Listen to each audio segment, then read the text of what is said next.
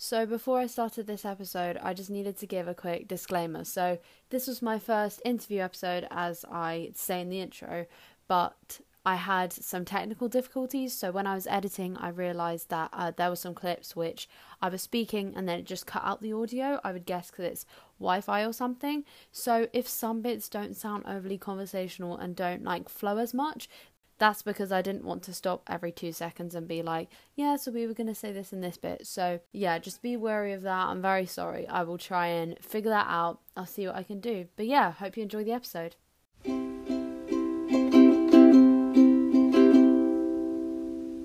Hey, it's Remy, and welcome to the Pen to Page podcast. Today's episode is an exciting one since it's the first of hopefully many interview episodes. Today, I'm joined with my friend Elliot. Say hi. Hello, I'm Elliot. Hey, so do you want to introduce yourself a little bit? You don't need to say much, yeah. So I'm a year 12 student and I'll be doing psychology, sociology, computer science, and that's it really, I guess. Unless anything else you want me to say.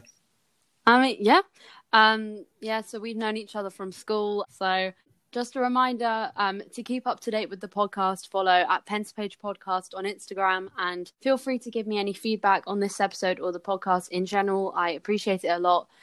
This episode will be talking about life skills in the education system and how that needs to improve.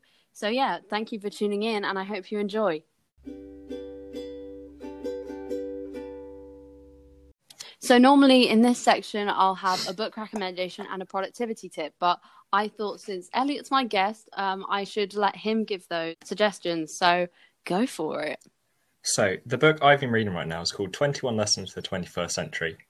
And the idea of the book is every single chapter, it will go through different issues such as globalization, the threat of losing jobs to robots and stuff like that in the future. And it just goes over all the things that could be wrong with that, how we could fix the issues. It's really interesting, gets me thinking about the future a lot whenever I read it, because as much as it is quite terrifying to read about, it does also talk about a lot of opportunities we could have. Yeah, definitely. I mean, sounds like a good book. I will definitely read that. I'll put that on my list. My productivity tip would be to always make sure you have a set goal for each day, even if it's just something simple like recording an interview with someone. It can really feel good at the end of the day when you've done something. Yeah, agreed with that. Very important to plan. Yeah. So let's get into the main discussion. So I guess a good way to start this conversation would be talking about improving the careers information at schools. As you probably know, and I think all students notice, there isn't enough information given to students at a young enough age. And it means that we end up being, I guess, quite clueless. Even after doing qualifications, we still don't really have much direction. So what do you think about that? Yeah, I agree. There should definitely be some kind of way for us to access information, either through a website the government sets up that just gives us a bunch of ideas of jobs we can go for. Yeah, definitely. So that way we could just see what subjects we're taking, see where they could take us and wonder if it's really what we want to do. Yeah. I've heard of so many people doing STEM subjects at A level and then they realise after doing work experience that it isn't actually what they want to go into and that it isn't a kind of job environment that they want to be in. And obviously after doing 3 A levels, you can't really change those subjects. So it puts them in a really difficult position for their future. So yeah, I think the government needs to give more direct information, whether it's in booklets, stuff which is given to every single school. So no school, no matter what area it's in, has any kind of disadvantage. Yeah, I think that applies for everything as well, just making sure every single school gets it. We do not love classism up in here. It's not good. Don't love to see it. And on that point, so many people finish university after spending so much money and being in debt, still being confused. So I guess even universities need to do a better job of giving ideas about careers, but that should also start from GCSE level. Yeah. I mean, it could even be taught a bit earlier than GCSE levels. Yeah. Because guess year 9. Yeah, in year 10 we do the work experience, and was it year 9 we had the day where we just we had the what's it called, the work shadowing? Work shadowing, on my birthday, which was brilliant. But more stuff like that was quite good, just having practical experience of what it's like to actually be in a job environment. Yeah, exactly. And and like really seeing like the skills you need, because I guess GCSEs have their pros and really show some important skills, but I guess not enough for like a work environment. And I definitely think, you know, after us finishing our like GCSEs, they definitely don't give you any kind of idea of what a career in a subject would be like. Yeah. If we go for like biology as an example, you'll be able to know a bunch of like stuff about biology, but you're never really taught about how you'd actually apply that to exactly doing stuff. Yeah, apparently when you do sciences in like uni, you end up doing essays. So how is doing like multiple choice questions and short answer questions overly helpful, as in doing those in GCSE and A level, when you're going to end up doing essays? So it just doesn't really like make much sense, I guess. I mean, obviously don't take that too extreme and have like year 10s writing dissertations. No. Oh yeah, that's no. Not that's good. overwhelming. That'd be way too stressful. Yeah, exactly. But I guess even from like GCSE, even bringing in some element of like more extended answers and like longer responses, I guess would build up the skills that like someone would need if they want to go into STEM. Yeah, because going on that, I always found the most interesting and involving questions were ones where we weren't actually directly taught anything about the thing. Yeah, I think so. And you really have to apply your knowledge to it and like figure out using what you do know of, well, this sounds like it could be a rec pattern, so that's probably the answer and stuff like that. Yeah, so it's just about supporting and guiding young people when they're young enough and really giving them ideas, you know, because even if there are like 12, 13-year-olds choosing their like GCSE options, that those options can limit what A levels you take. So I guess it is also important for them to have some idea of what those subjects could lead into careers wise. I mean, I guess the one trap you could fall in is then you end up with a bunch of people who are like really set on one thing from GCSE level. True. But then if that doesn't go well, then it messes up. But then they could teach how to deal with that kind of thing. Yeah. And like, since you have so many subjects at GCSE level anyway, there is lots of area to kind of switch what like you think you want to do. You know, people do between like 9 subjects. Like that's quite a lot. And they're normally quite varied. So I guess having that range and then being able to see after doing GCSEs, hey, actually this would work better for me because I prefer blah, blah, blah. Yeah, definitely. Because I just ditched all art subjects after GCSEs. Yeah, that's crazy. I can't do them in a work environment. I much prefer just doing it at home when I want. Yeah, fair enough. I mean, like, like lots of people like in our school, like, didn't really love art GCSE because it ended up being really stressful, and people who like enjoy drawing and doing art and painting and stuff, it became more of a chore because of the way it's taught. Yeah, absolutely. Like all of GCSEs, I can count on my fingers how many times I sat down and just drew for fun, because I just felt kind of guilty about it because like, well, I could just be doing work. Yeah, drawing and stuff is like very therapeutic for people, and taking that away is like really negative, like what you associate with it. So God, absolutely. So the next point is about budgeting and money. So what's your view on that, Elliot? So I think, again, teach at a younger age things like this, because it just to make sure people have like an idea of what they're going to do, because otherwise you just like given a car, it's like, okay, you've got access to money now, what do you do with it? Yeah, exactly. And like obviously, you know, considering how expensive uni is, you know, people are starting their working life in debt. So obviously managing money is like really important, and I guess even like doing like little things about figuring out like if you might end up paying it off or not, because that is debt that people have for so many years. Yeah, and it also kind of links back to jobs of, because you could be helping much younger people get jobs at an earlier age, which then also helps them learn about money. Yeah, exactly. Stable income. Yeah, actually, on that point, as like a young person, I've really struggled to find a job because like, as in like my mum like doesn't necessarily have like lots of connections where I could like, you know, work for like someone else's parents or whatever. So like that either. So I guess opening up the part-time job market for students, even people, you know, as young as 15, I think that would be of huge benefit. I mean, I think it is more encouraged when you get to A level.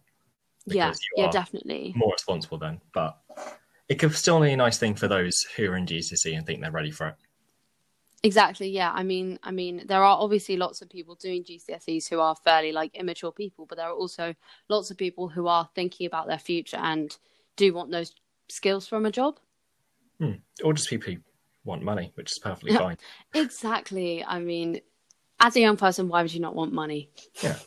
Yeah, and I guess like mortgages and stuff like that, because obviously these days, I'm not really sure because I feel like less people want a mortgage, but at the same time, lots of people do aspire to buy a house. Yeah.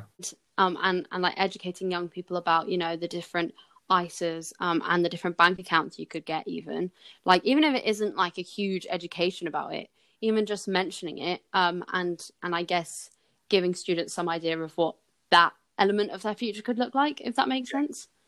Yeah, And definitely. I guess about like interest rates and stuff like that for like the mortgage accounts. We did a few like lessons in maths about interest and stuff like that. Yeah. Oh, And yeah. Yeah. other than a few like talks and stuff we didn't have any really dedicated lessons to just money, I don't think. Yeah. And it isn't proper like information about what it'd be like in the workplace, as in like we figure out how to calculate simple and compound interest, but like that isn't necessarily helpful. Like we aren't all going to be doing that. And like actually teach you about what kind of accounts you can open, and managing your money is just so important because you know, saving is also a very big skill which lots of teenagers struggle with. So I took economics, and even that isn't very helpful about actual skills to do with like money and stuff like that. Obviously, like you learn about different markets, but like not necessarily bank accounts or managing your money or anything like that. I mean, I think it does make sense that it's not tied down to a specific subject learning a very Yeah. important life skill. But then the issue is it is not taught outside of it then. Exactly. Yeah.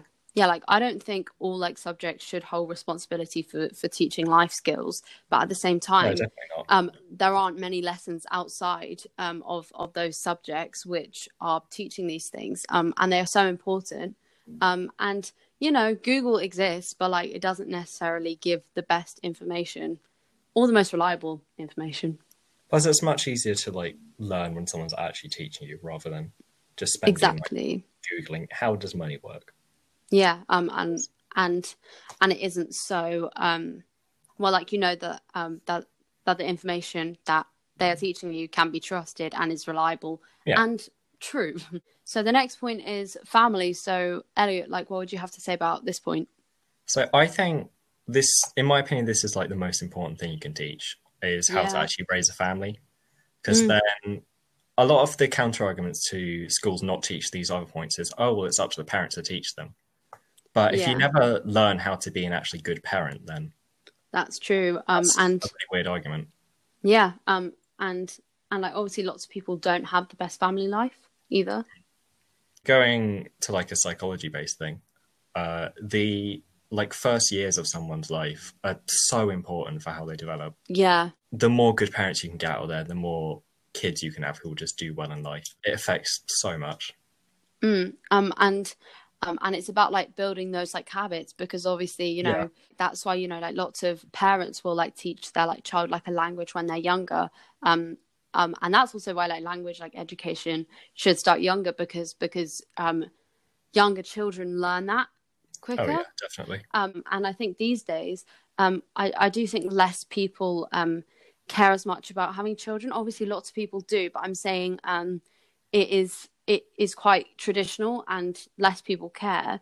But I think it is also because young people, I think we kind of, it is very easy to forget that part of our future, that it's hard to like remember all the time. Like that sounds really odd, but it just can be. I don't know. Because it's a very like serious thing to like think about you actually being a parent and Well, raising children. It's a massive commitment having a kid, but Exactly. Yeah. if you know nothing about it other than just from like friends and parents, but then if you don't know anyone who knows what they're doing, then it Exactly. can all go wrong. And then you can be given bad advice, and then it just creates Yeah. another generation of people who don't really know what they're doing. Yeah, exactly. And like, you know, like as I've said, like lots of people don't have like the best family life, and that and that can be a really bad influence on them as a parent, and then how they bring up children because of what they experienced when they were younger. Yeah, and there's also the whole thing of like avoiding the massive sort of mental health issues you can have Exactly. Yeah. like for abusive parents, stuff like that. Yeah. So I guess really encouraging good habits by parents and like showing those to their children is honestly so important. And I think it's not covered enough. One thing I've always like had in my mind, or like a quote I heard, I can't remember exactly what it was, but it's like we're always taught how to avoid having kids. How the hell do I raise them? Something like that. That definitely. So the next point is cooking. It sounds like really basic skills because obviously like you learn about like the food plate in like primary school and stuff, but like still loads of people don't know how to have a balanced meal or like the like proportions. So yeah, I think it's very important to even just teach those skills rather than like necessarily cooking, but still very important. I think because a lot of people would know like how in theory to do this stuff, but then the other issue is actually It isn't motivating them applied. to do it, because Exactly. it's quite hard to tell a kid, hey, if you don't eat well in like 20 years, you'll have issues. Like, well, that's 20 years away. Yeah. Young people like our frontal cortex in our brain isn't fully developed until we're 25. So like, you know, I'm not going to blame that on like everything, but I guess it is hard for us to put stuff in like perspective because we're so focused on now. I mean, it's also just an issue of the human brain in general. Just It is just a big issue. long-term thinking, but isn't obviously, that strong. yeah, exactly. But yeah, I think learning about that and then how to actually apply it, and I guess giving some like examples of like what like a good day would look like, but also accepting that like people have off days. You know, sometimes you'll just eat loads of junk food and it's fine. Binge days are fine. You know, there are many people who unfortunately suffer from eating disorders. And there was that news from the government fairly recently, like about possibly weighing students again, which is so detrimental to like mental health. It's really awful. So encouraging healthy eating without making it seem like all you're going to eat every single day is salad. You know, reiterating the importance of balance and that you won't get every day perfect, and that's okay. It's just about learning and, you know, Going back to your point about like people with eating disorders, bring like the focus less on eat less calories to more make sure we get enough nutrients. Because at the end of the day, that is far more important. Oh yeah, 100%, definitely. And personally, I'm not in a place where I can speak about disordered eating because I've never experienced it. Yeah. So obviously, like environmental issues are really present in social media and stuff at the moment, and I guess something more people wouldn't think about is actually having less of a carbon footprint impact, like from your diet, because it doesn't necessarily just mean don't eat meat. It can be different products and like stuff like palm oil and things like that. I suppose definitely it's a slightly weird phrase. If you sort of demonize stuff like palm oil to kids, then just to sort of like really drill into their brains to avoid these things because they are really bad for the environment. Eating obviously like has an impact like on the wildlife and stuff like that, but I guess there are bigger issues in like industry in like making certain foods. Because you sort of, when you get to secondary school in geography and stuff like that, you do like properly learn about the impacts these things have. But by then, so many people have grown up just not caring about it that they won't change their mind. And like really teaching about, I guess like not like swaying like anyone like any which way, just like teaching like the facts about what stuff does actually have a negative impact on the environment and stuff. And I think it is important to cover all of those elements. Definitely. So the next point is about teaching unbiased politics. So obviously this one is a bit more difficult to do, but I guess it is just so important to encourage voting, no matter which and where you go, because we are in a democracy, but still making sure that like, young people have some kind of political opinion and vote. So I guess about different political values there are and how the different parties and just sort of make sure they don't either not vote or just follow what their parents and friends think, because what's the point of having them vote if they're just going to do what other people are doing? Like making your own opinion is really important. I know I've talked a lot about teaching kids when they're really young in this, but I think politics is definitely something they should leave until they're more matured, because it doesn't seem really appropriate at all. Definitely. to an 8-year-old about what the political parties do.